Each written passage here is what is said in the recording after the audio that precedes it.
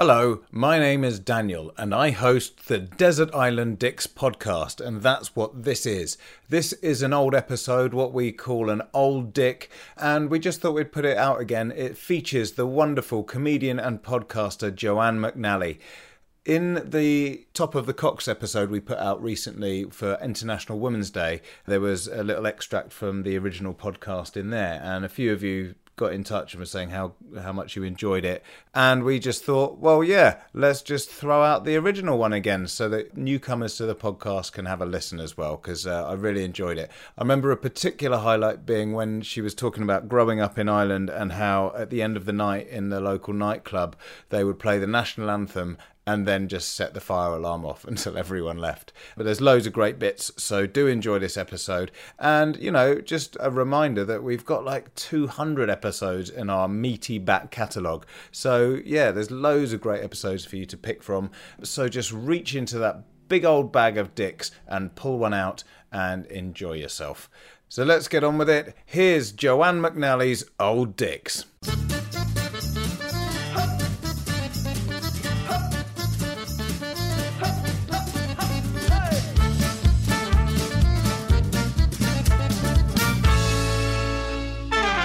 Hi, I'm Dan Benedictus and welcome to Desert Island Dicks, the show that sees you marooned on a desert island after a plane crash with the worst people and worst things imaginable. Who they are and why they're a dick is up to our guest, and here to share their Desert Island Dicks with us today is comedian Joanne Mcnally. How you doing? I'm good, Dan. How are you? Not bad, thank you. Thank you for joining us today. How have you found, well, actually I know that you found it a bit tricky because I saw on Instagram you've been posting that you found it quite tricky coming up with guests for your island. I did. I found it really hard. And like, it's not that I'm a really positive person, but you're like, what can I get away? Most of the people I don't like are close friends and family. So you're like, who famous can I say? But I think I found two and a half, three anyway, that I wouldn't like to be stuck with for any period of time, because I think they're probably all a bit deranged. All right, well, let's dive straight in then, and we can put you out of your misery. Who's going to be the first dick on the island? So the first dick on the island is Kim Woodburn. Do you know Kim Woodburn? Yes, she's one of the cleaning ladies, isn't she? Yes. I think she has a proper name. It isn't just one of the cleaning ladies, but there were two, I get confused, two fat ladies were the cooks. She was the cleaning lady with another woman who I think the other woman basically just was like, I can't work with her anymore. She's great, Ellie. She was on Celebrity Big Brother, and she was incredible in it, only because she is away with the fairies, really aggro, always giving out, starting on people, completely paranoid. She's kind of goes from 0 to 100 in 30 seconds. Massive temper on her. Like, I don't know she's appears to be a bit of an asshole. So she started this massive row with Colleen Nolan, one of the Nolan sisters. I mean, who fights with the Nolan sisters? It's like fighting with like fucking Paddington Bear. Anyway, she started this huge fight with Colleen Nolan. I keep trying to say Colleen Nolan. And then she went on Loose Women to try and sort it out and stormed off and everything. And then Colleen Nolan was on was on with Holly and Phil crying, saying like she almost quit her job. I do think maybe there's something a bit off with Kim. Like, I don't think anyone normal acts like that, but she's, whatever her reasons, I definitely don't want to spend any time with her. Plus that bun in her hair and all her head makes her look just pissed off the whole time. Yeah, she sort of reminds me of, like, she's sort of the personification of, you know, in Matilda, Miss Trunchbull. She kind of looks like her, or at least her sister. She's very like Miss Trunchbull, less athletic, but she's very like Miss Trunchbull. She has that very severe hairstyle, and everyone's a little pig bitch, and she's just angry all the time, which, to be honest, you don't really meet that many angry women. Like, nothing against men, I love men, but like, it's unusual to meet a woman like that.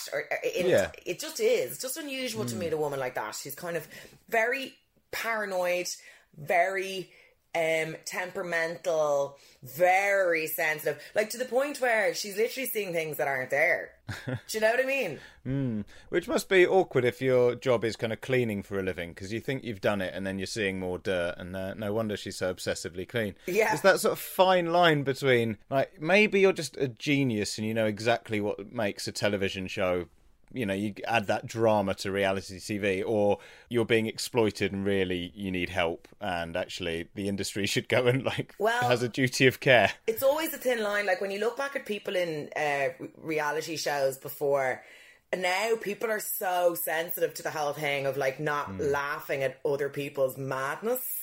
Whereas before it used to be great crack to put mad people in telly. But now it's like not very cool to do, which is a shame. And I think telly is lacking as a result of it, you know. Like I was watching an episode of Come Dine With Me last night, and there was a man in it, I can't even remember his name, but like it was an old episode. He was clearly mad, you know, like just one tooth in his head, kind of talk like just really aggressive, really aggro, found fault in everything, potentially on a spectrum of sorts. I don't know. Like, I'm not a doctor. I don't know. But sure, he was great telly. We were loving it. But I was saying to my housemate, I don't know if you get away with putting him into an episode of Come Dine With Me now. And it's a shame. Sane people are very boring. Yeah, it's true. I wonder if in the future we'll sort of look back at this kind of era of, you know, like the real nexus of horrible reality TV and kind of watch it as like a guilty pleasure in the future. You know, the same way that sometimes you see like clip shows and they go, look at this mad show from Japan where they do all this. And we can like look back and be like, oh my God, we were savages. Yeah. Look at Kim Woodburn have a breakdown on Loose Women. Ha ha ha ha ha. That was 2019 or whatever, 2018, 2019. Yeah, I think we are moving towards a very... But the other thing is, like, you don't know what's going on with people. Like, say Susan Boyle, for example. There's no way. I don't think she'd ever get on a reality show now. No, what do you think? No. Yeah, I think it feels a bit shaky ground. There were sort of warning signs there, weren't there? Yeah. Yeah. I think with Kim Woodburn as well, I mean, just let's put her on the island with you now. So she's confrontational. It's like two things. So she's confrontational about everything, and she's also obsessed with cleanliness, which on a desert island is going to be near to impossible. Well, she didn't lift a finger in the Big Brother house now, I can tell you. Okay. She didn't do a thing, and she was like, they're dirty, dirty pigs. That's what she kept shouting about the other housemates. But she's very bossy, and if there's one thing I can't stand, it's being bossed around. I can't. I hate being told what to do. It infuriates me. I see red. So I reckon we'd have punched each other out within an hour. But she's quite formidable, isn't she? I mean, in a scrap. I mean, I don't know how tidy you are in a fight, but I mean, she's quite an imposing figure. She is. I'm getting more temperamental the older I get. When I was young, I would have been terrified to be in a fight. Now I'd be like, I don't know. I'd probably give it a go. I don't like pain in any capacity. I have a very low pain threshold, and I'd hate to get smacked in the face. But I'd say if me and Kim were left alone on an island, we'd summon it down to. I'd say she'd be quite physical, actually.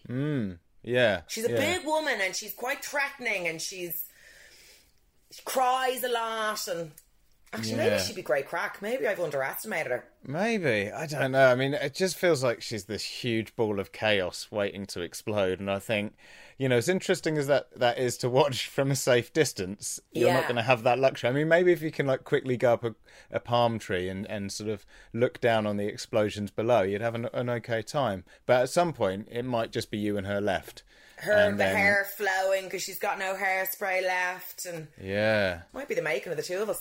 I can still imagine her still sort of wearing one of those quite severe blazers, though, even on the island. You know, the big earrings and all. You're like, Kim, there's no one to impress here, love. Nice. So Kim Woodburn joins you on the island, and who's going to be joining the two of you? So the person I would, the next person is not Dr. Gillian McKeith. Oh, yes, yeah. I kind of think of the same era, television era, really. Yeah, another mad woman on telly who has no actual qualifications. I think she got the doctor qualification from an online course from a college. I don't know. I think she's got a doctorate in like Greek mythology or something. But she just threw it onto her name there and was giving out like nutritional and medical advice. Like, so it's one thing, whatever. Look, we've all kind of plumped up our credentials for things, you know? Like, when you were younger, I've often said I was fluent in all sorts of languages and I could play piano and violin, and sure, no one hired me anyway. It was irrelevant. But saying, like, was one thing saying you're a doctor when you're not. Like, I could call myself a doctor now, right?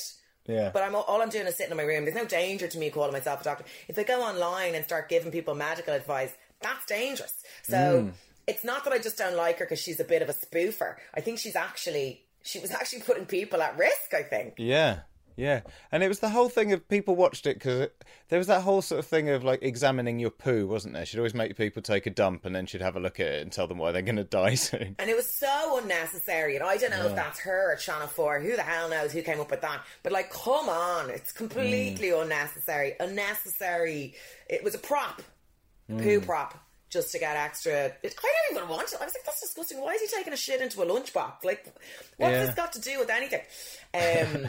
But yeah, and I remember at the time I actually quite liked the show because everyone likes that reveal, you know, the before and the after, and they come in and they're all like, their skin looks bad and they're kind of grey in the face and they just look really unhealthy, and suddenly they, like, you know, and she'd bring in these wheelbarrows full of sugar and like, that's the sugar you've had in your tea this week, and everyone's like, oh, and then she walks them over to this gorgeous table of fresh vegetables and shiny looking aubergines, and then you'd see them struggle because it turns out they hate porridge and blah blah blah, and she'd have to come in and intervene anyway, and then they'd end up looking great at the end. Yeah, and it was a cool show to watch. But then when I realised what a spoofer she was, I was like, oh god.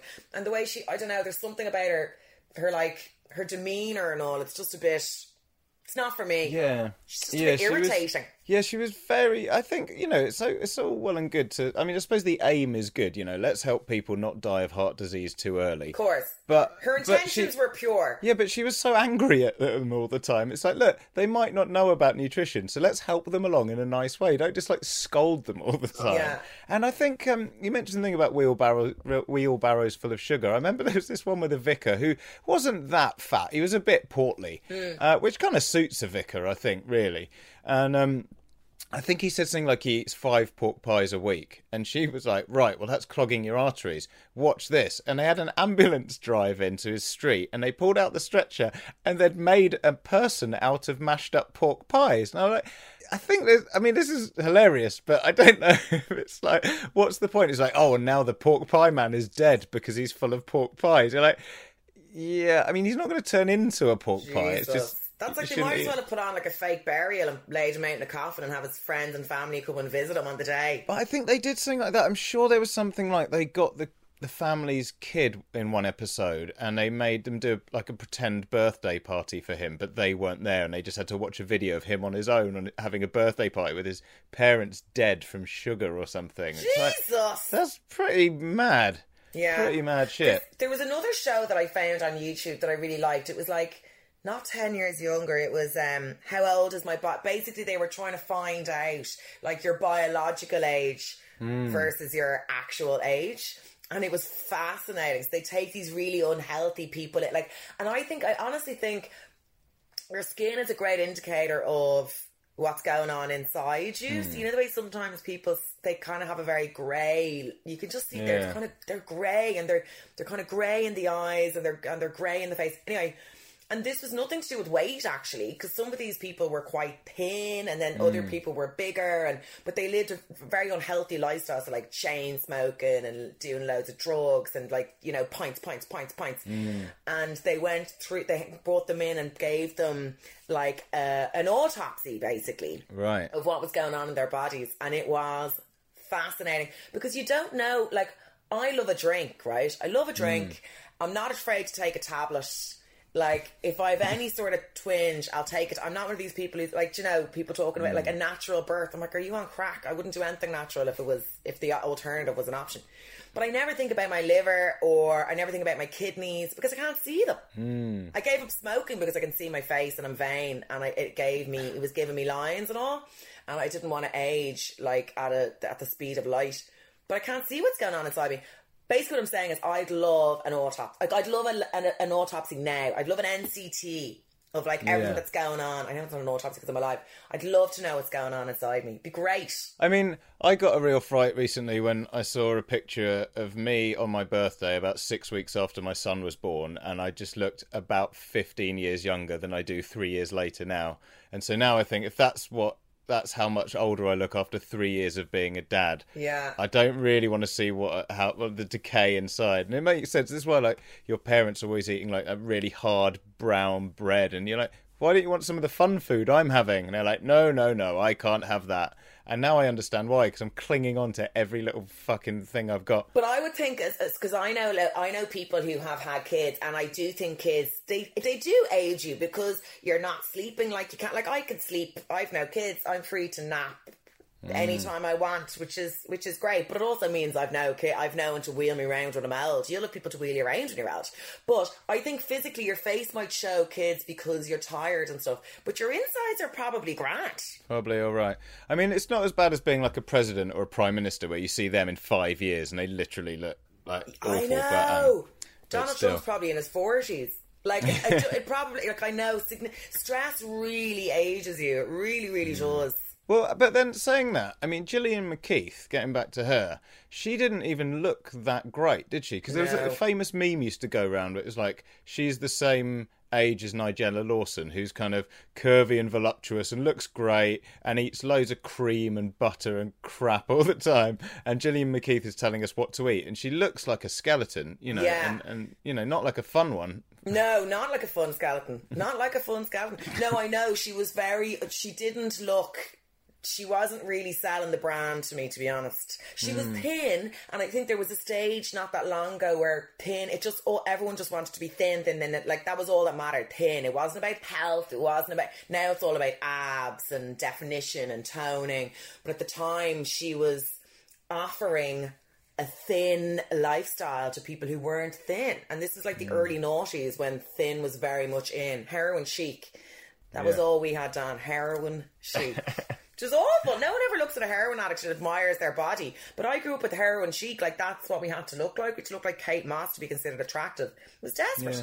I was pulling out of a Sainsbury's car park this morning and I saw someone who, maybe not heroin chic, maybe more crack glamour, I would say, and saw this woman sort of go and take a piss in a bush next to me, and I thought, I don't think that's not a great role model, you know. I mean, you know, each to their own, but it's not what I'd want walking down the catwalk for my spring-summer collection. No, of course not. Taking a piss at the end, I'd be desperate.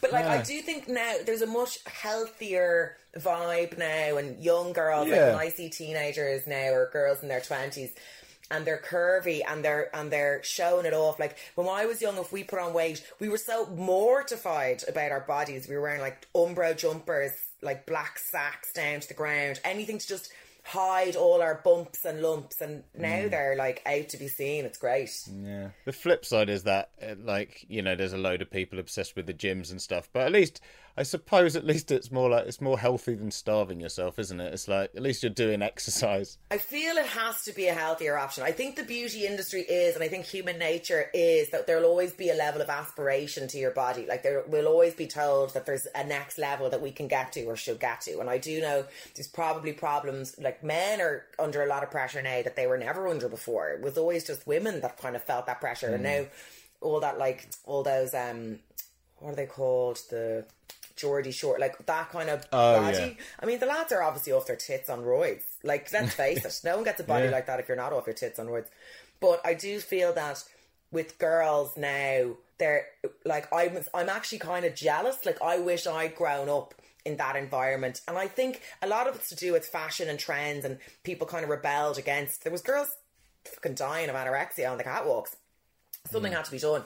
But the body positivity movement I think has been massively, massively helpful, and I'd love if I'd grown up when that was a thing. And I think those girls are wonderful, and I think Instagram has a lot to do with that, because now you can find, anyone can be a model, really. Like, you can find someone who looks like you, no matter what your size, who's probably modelling something for someone. Whereas when I was young, like I say, they were just sticks. Everyone was just a stick, and if you weren't a stick, you weren't attractive. That was the end of it. And boys were kind of brainwashed into it as well. Fair enough, yeah.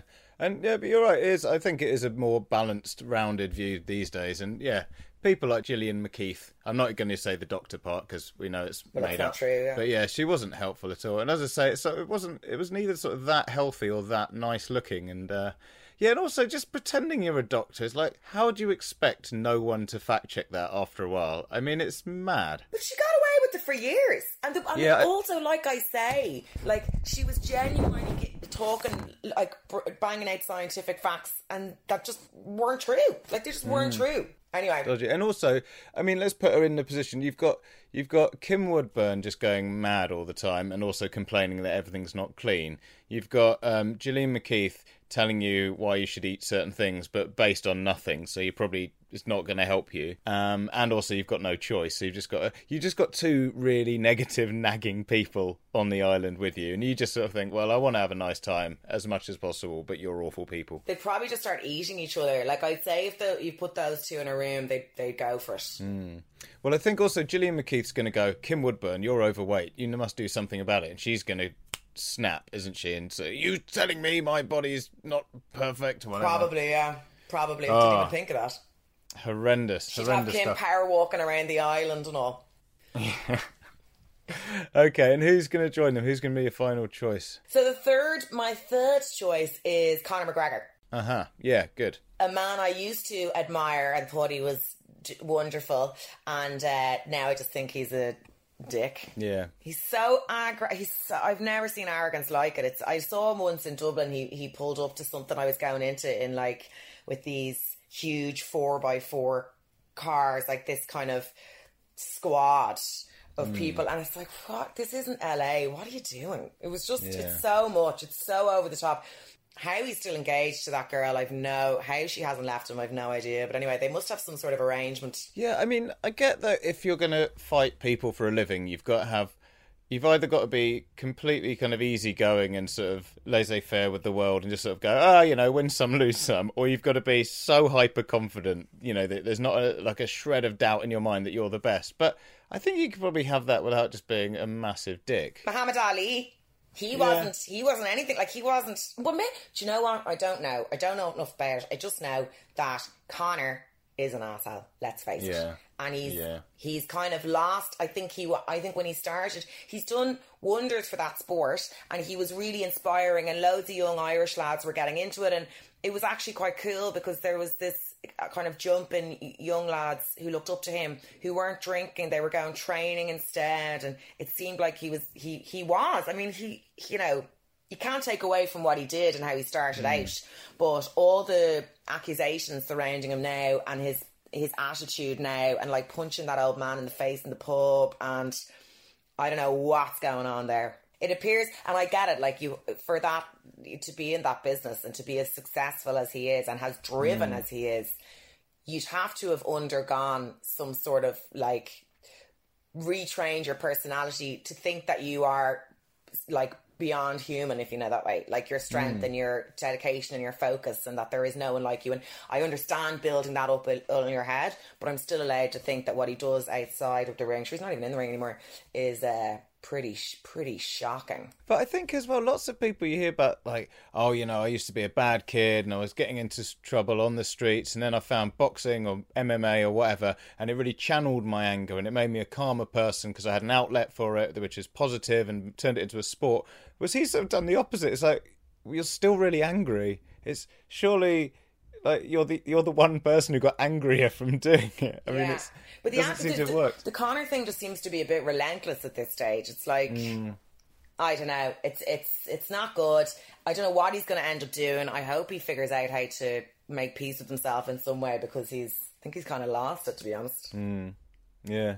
I remember seeing him going to some awards do or something. He's wearing a pinstripe suit, and they had a close-up, and all the pinstripes just said, fuck you, fuck you, fuck you. They had it woven into the fabric, and you're like, I mean, that can't be that cheap as well. And when you get to the point where you're just so out to offend as much as possible, you're having it, like, swear words woven into your clothes. I guess for to keep himself, like, mentally strong, he probably has to think the world is out to get him.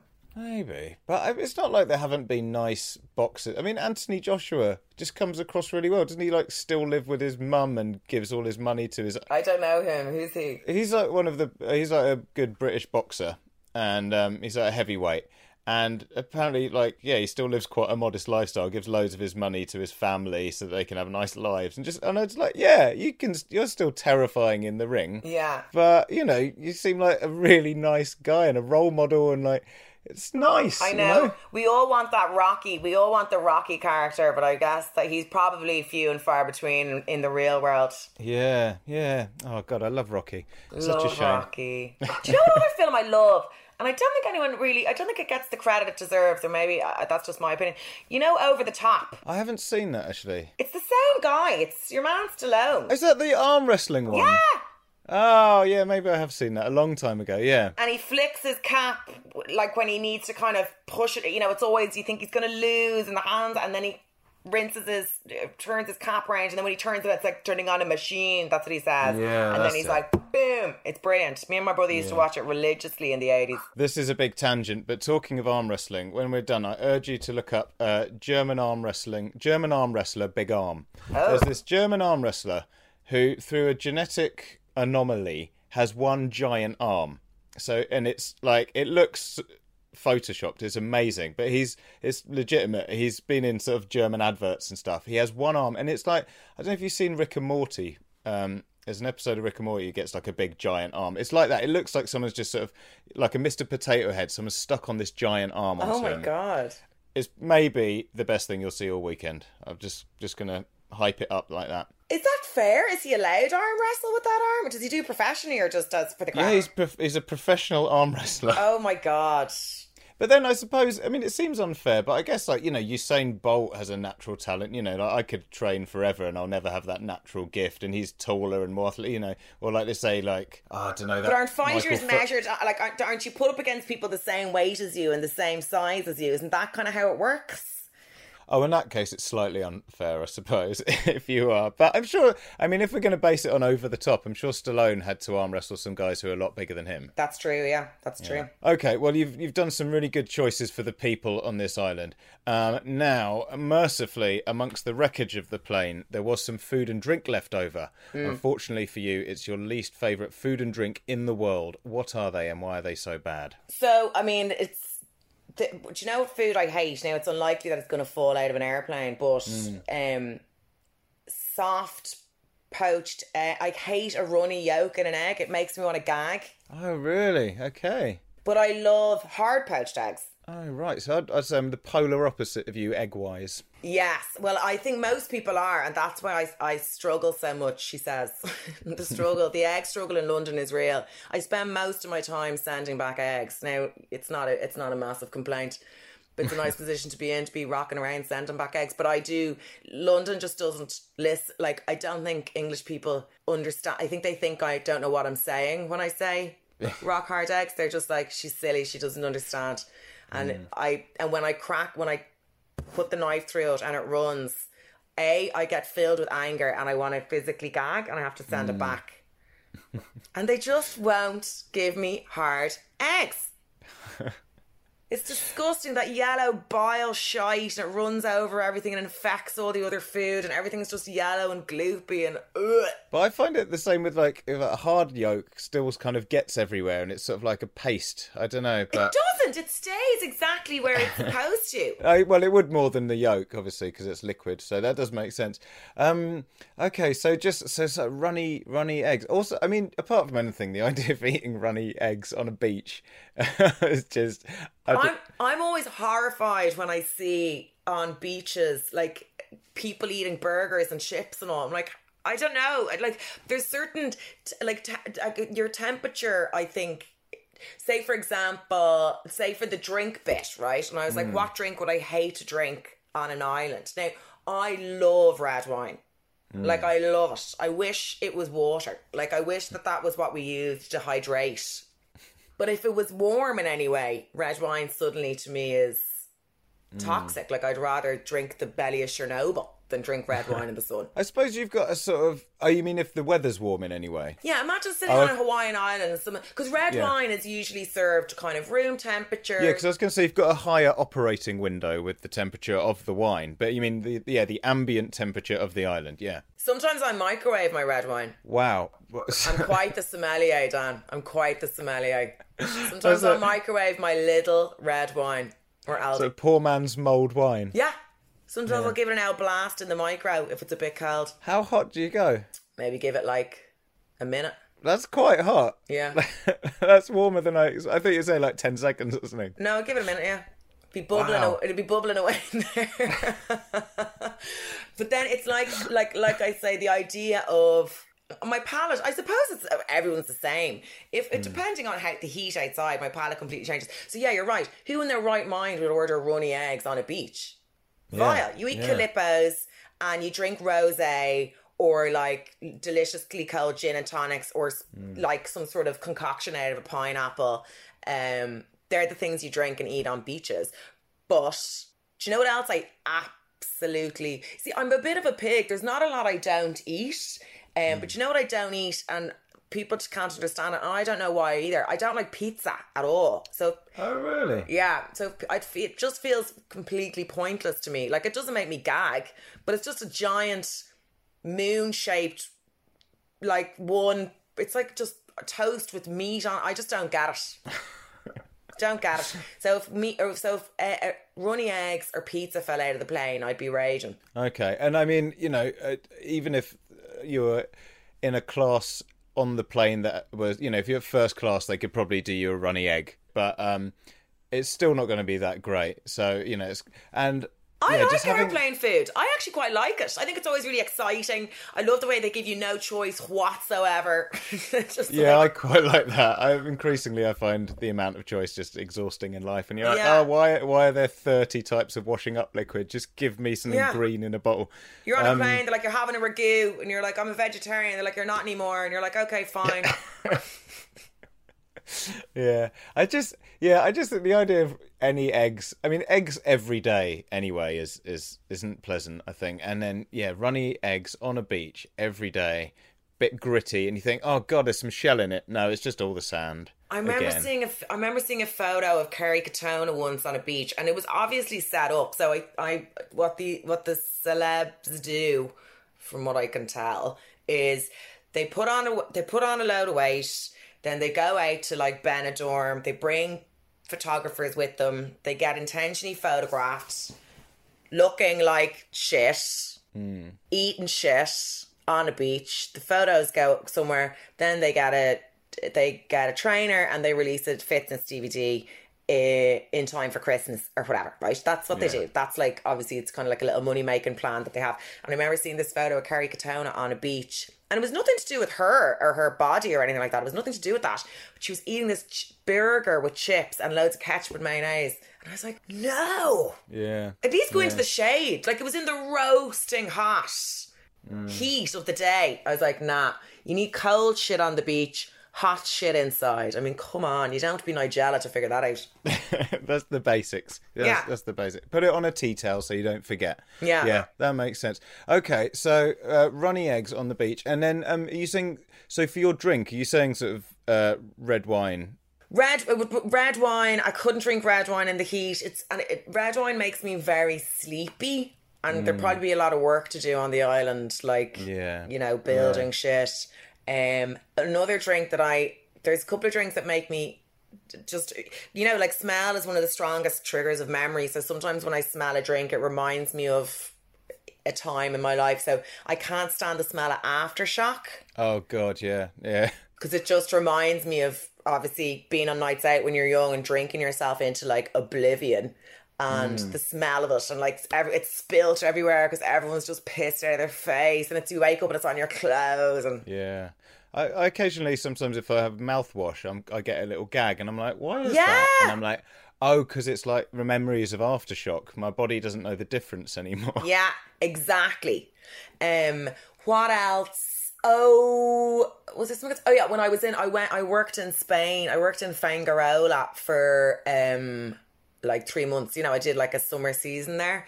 I worked for Lineker's pub just like flyering and getting people in. And all we did was drink vodka Diet Coke. And it was just the smell. Like, if I smell a vodka Diet Coke now, I could probably... It's probably so long now, it's about 10 years. I could maybe stomach if someone was like, if it was all there was, if I went back to someone's house and like, all I have is vodka Diet Coke, I'd probably do it. But that's a recent development. Again, we drank it every day for 3 months. Oh, man. And the smell, and it was really cheap Coke. It was called like Revoltas. I think it was actually called Revoltas. And it was always, the ice was, it was so hot and it was always kind of warm and, oh man, that's horrendous.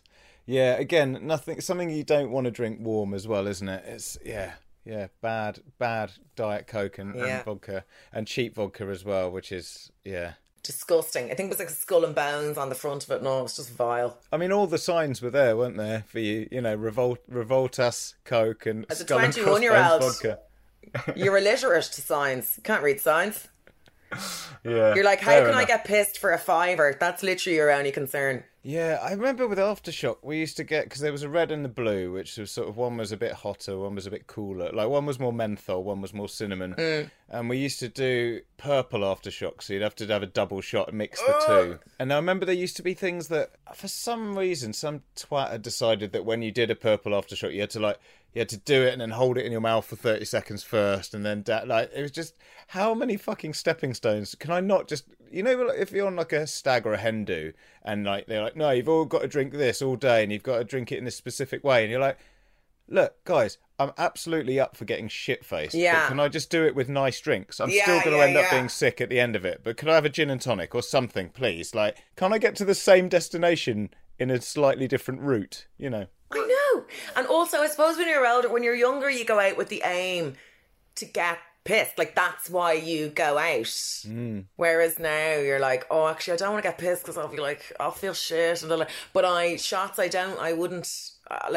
wouldn't be into shots now at all. I mean, if the objective of the drink is to get rid of it as fast as possible, it's probably not that nice. I can drink wine like a shot. Like, I'm grand. Like, I still can drink with speed. Down in one. Well, we have a particularly disgusting menu then for you on the island, so that's good. Now, Joanne, fortunately, you won't be without entertainment on the island.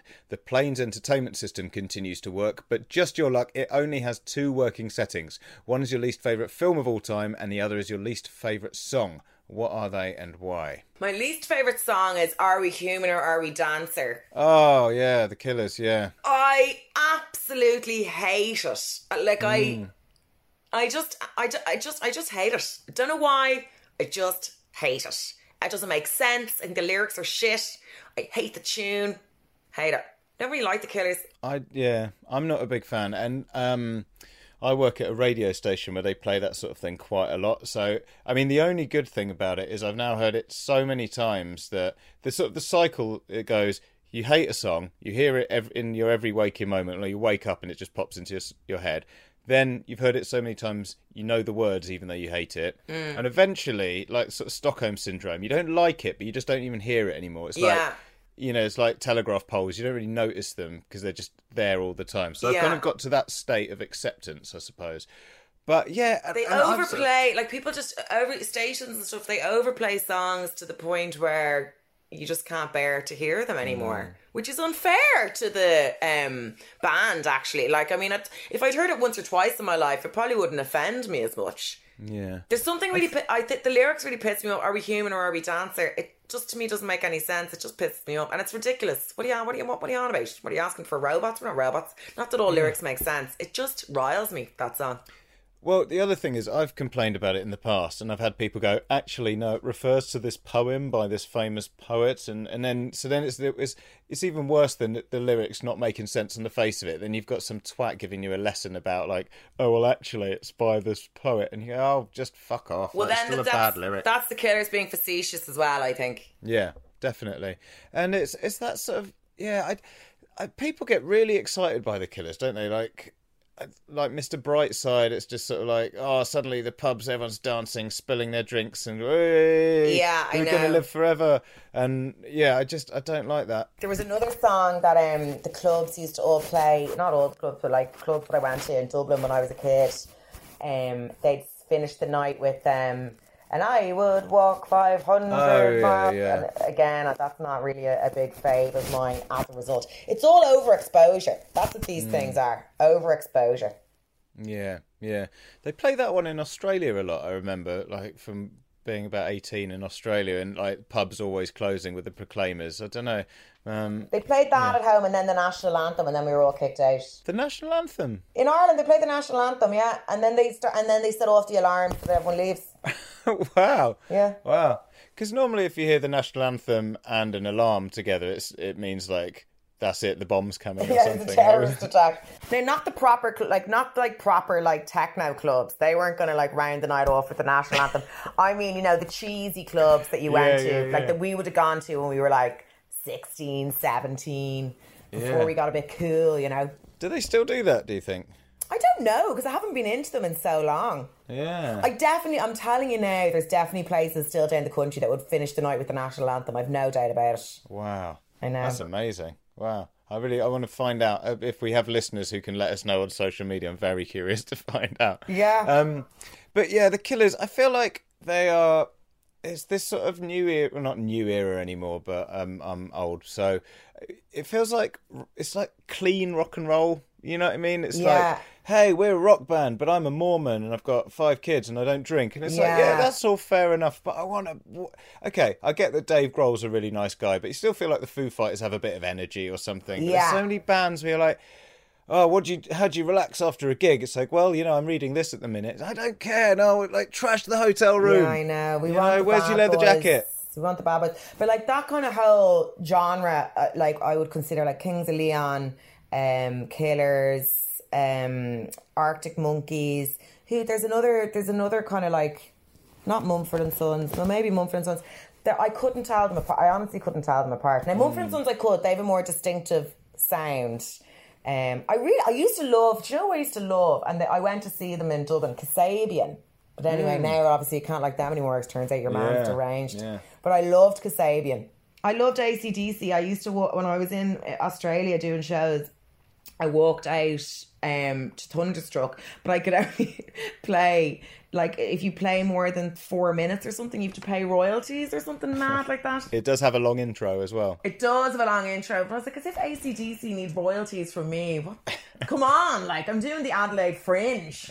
But yeah, I'm not prepared to pay royalties to them, so I do a very short intro. But I remember I used to work in music PR before I got into comedy, and I went to see them. They were playing in this kind of big outdoor event in Ireland, and I'd never seen them live, and I was looking after the photographers, so I was up in the pit. So it was their train tour, so there was this huge big train coming out of the wall and everything. So I was up really, really close, and it blew my mind, and ever since then I've been a big AC/DC fan. Yeah.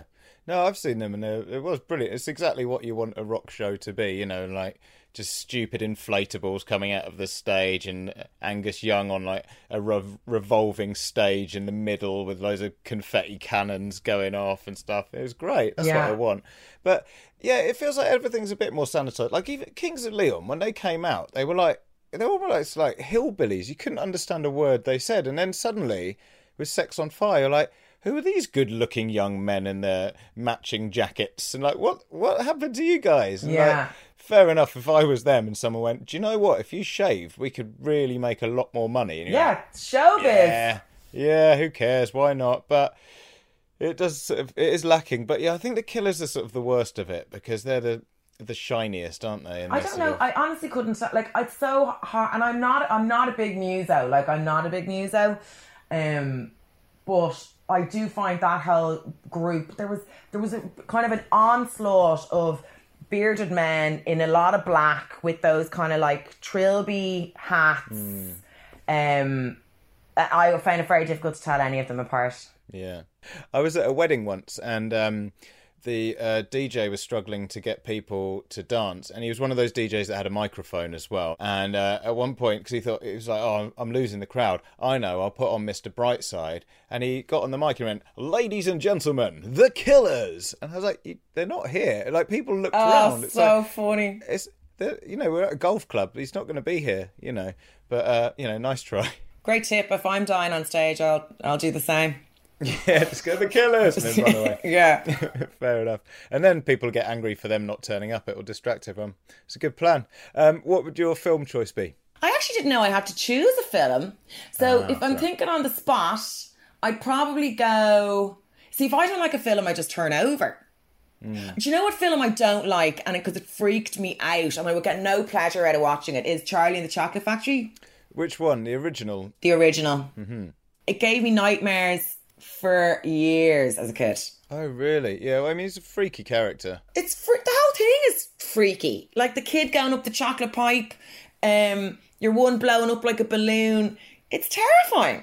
We had in where I'm from in Dublin, there's these things called the Rainbow Rapids, where it's a water park, but like it's I don't know how you'd explain the Rainbow Rapids. I mean, a water park is a gross exaggeration. It's a couple of tube slides going into a rock pool in the sea. But the tube slides, it's they're covered slides. And the place has been shut down. Now it's like just this kind of creepy, it's like going into the Titanic, you see videos of the slides, it's all like underwater now, and they're trying to turn it into, I think, some sort of like museum or something. But the place it was the 80s, so like there was thumbs stuck to the last property board. Like there was no health and safety in the place at all. And the queue to get up to the top of the slide took ages, and it was really narrow. And my dad was really, really wanting me to do it. He thought this would be, because I didn't want to do it, and he was like, this is something you need to do to kind of like grow as a human. Got all the way to the top and screamed, because all I could think about was that child who went up the pipe. So I obviously had a touch of claustrophobia or something, I don't know. So it ruined the Rainbow Rapids for me. Then I used to dream, I don't know why, I have this thing, which it is a thing, some people think it's not a thing, called tryphobia, where it's like this weird nausea around things growing out of organisms. So like, do you know this? I think, is it... It's a fear.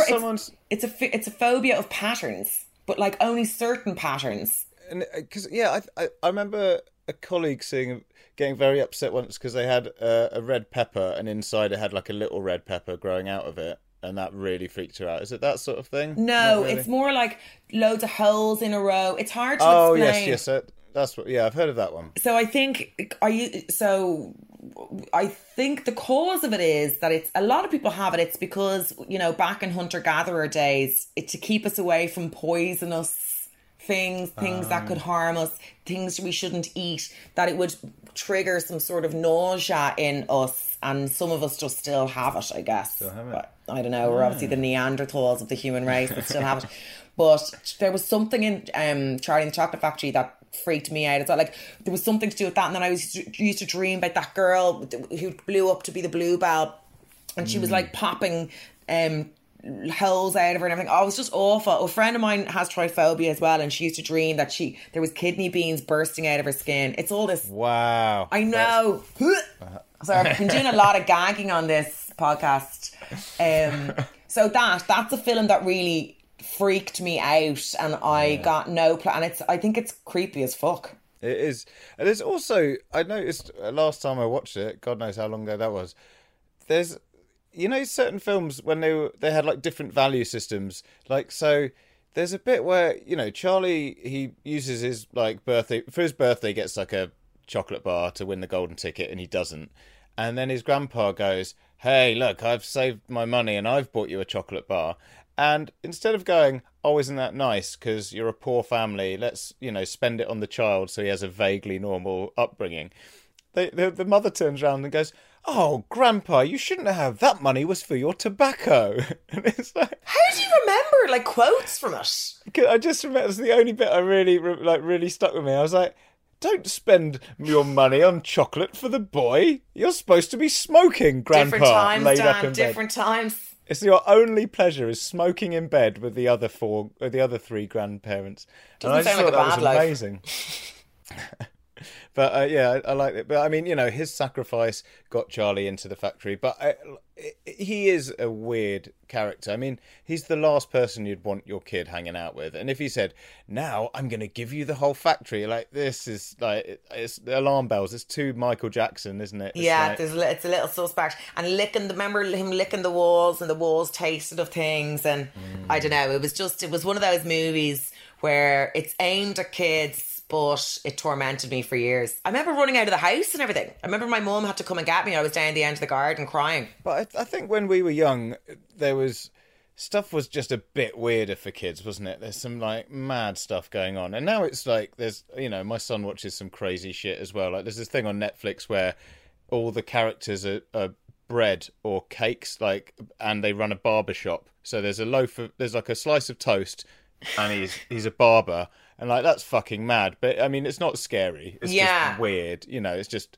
How do adults come up with this stuff? They must be all on acid. They must go do acid at the weekends and do brainstorms. They must. I think so. Or like my colleague of mine who's convinced it's just there's some kind of huge Google algorithm and they just plug in loads of ideas and it spits out shit and they're like, yeah, fine, that'll do. Like toast barbershop. Fine. Why not? But it's not chilling. That's the main thing. When I was a kid, I remember there was a show, it was Australian thing, called Around the Twist. Yes. Do you remember it? Mm. And he lived in a lighthouse and there was all this weird stuff happening. And again, one of the episodes that stuck out for me so much was one girl, and under her clothes she was covered in fingernails. Oh, that is weird. Ugh. Again, the triphobia kicked in. I was like, oh God, this is all... And I think the end of it was she was turning into a mermaid, but she was covered in fingernails. All over her body. That's not what mermaids are made of. I know, yeah. That's true, actually. Maybe I'm confusing two episodes. Yeah, because it wasn't scales, it was fingernails. Like the mermaid that no little girl wanted to be friends with. Yeah. No one wanted that Little Mermaid toy. The fingernail one. Disgusting. With a bad Ariel.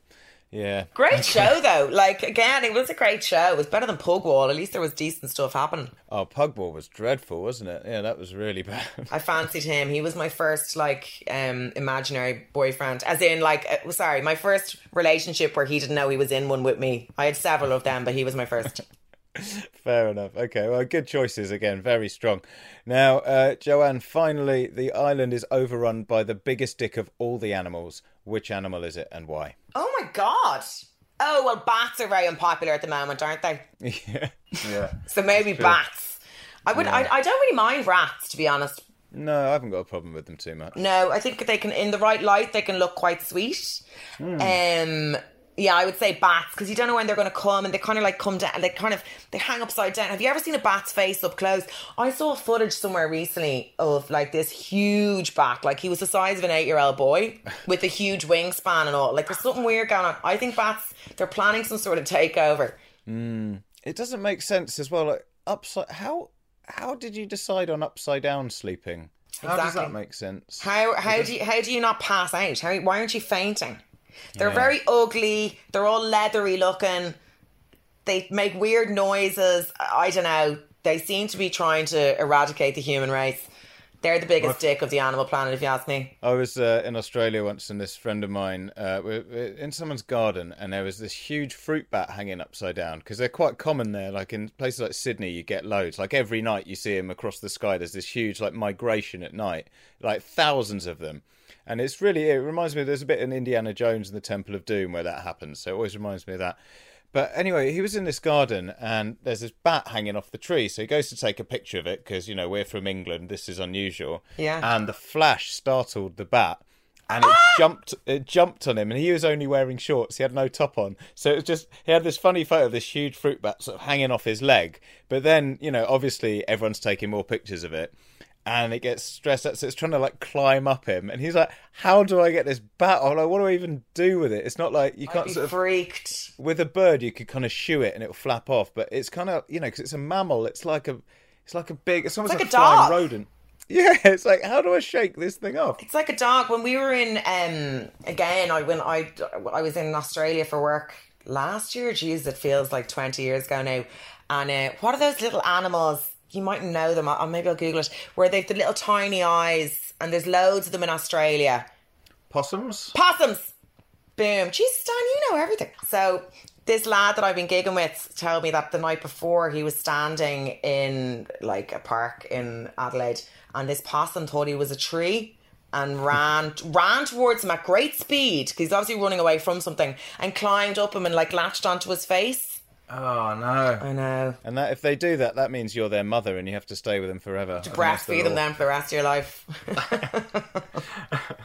I think as well with bats as well, they're only going to come out at night, so it's going to be when, you know, like in the daytime. Where are they during the day? Upside down somewhere, I guess. I don't know. But you're going to be in, you know, on the island sometimes. You're like, oh, this is not so bad. You know, sunshine, waves lapping at the beach. But at night, that's when everything's going to get a bit dark and you're hungry and you're missing home. And that's when the animal comes out, isn't it? So I feel like they're growing in size. I feel like they have an agenda.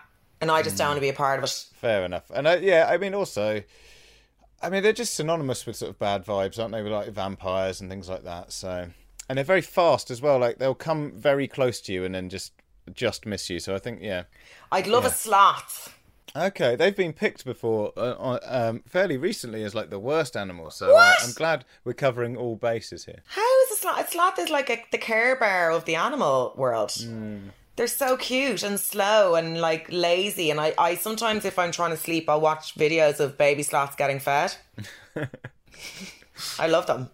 No, well, I like to have some vague balance on this podcast. So, you know, this is sort of undone some of the work. I think it was Jenny Ryan put sloths on. So, no, I would defend. I would defend sloths. Yeah, I'd look like my dream would be to be on an island with like sloths, pugs, anything that has that kind of incest face, you know, that like really like packed in on itself face. I love that. Incest face is quite accurate. Yeah. You know that they've been in triple bred and they can't breathe, but they're still amazingly cute. Fair enough. Brilliant. Well, Joanne, I think you've picked a lovely range of awful creatures and people and things for your island. So it's a thoroughly inhospitable place and the job is done. So thank you very much for coming on today. Where can we see or hear more from you? Well, so I'm on my way back to Ireland now to do a little mini tour over there as much as I can because I'm, you know, with the restrictions and stuff, and I'll be back gigging in London from mid-December. Lovely. Brilliant. So we'll keep Joanne Mcnally Comedy on Instagram, and I have a website, joannmcnally.com, which someone updates sometimes. Perfect. Well, thank you again for coming on Desert Island Dicks today. Thanks, Dan.